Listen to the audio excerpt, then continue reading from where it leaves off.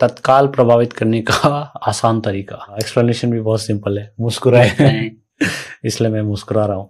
तो बेसिकली ये ऑब्वियसली वही है, किसी का चाहता बनना है या किसी को प्रभावित करना है, ग्रुप में बेटर लगना है, मतलब इन्फ्लुएंस पैदा करना है लोगों के सामने, पीपल के सामने। तो स्माइल ये एक बहुत ही पावरफुल चीज है। हाँ, ऑफिस में भी, हाँ, हर जगह ऑब्वियसली। तो ये बहुत ही पावरफुल टूल है और ये तो एक्चुअल में हर किसी को पता है, लेकिन हम लोग इस्तेमाल नहीं करते हैं।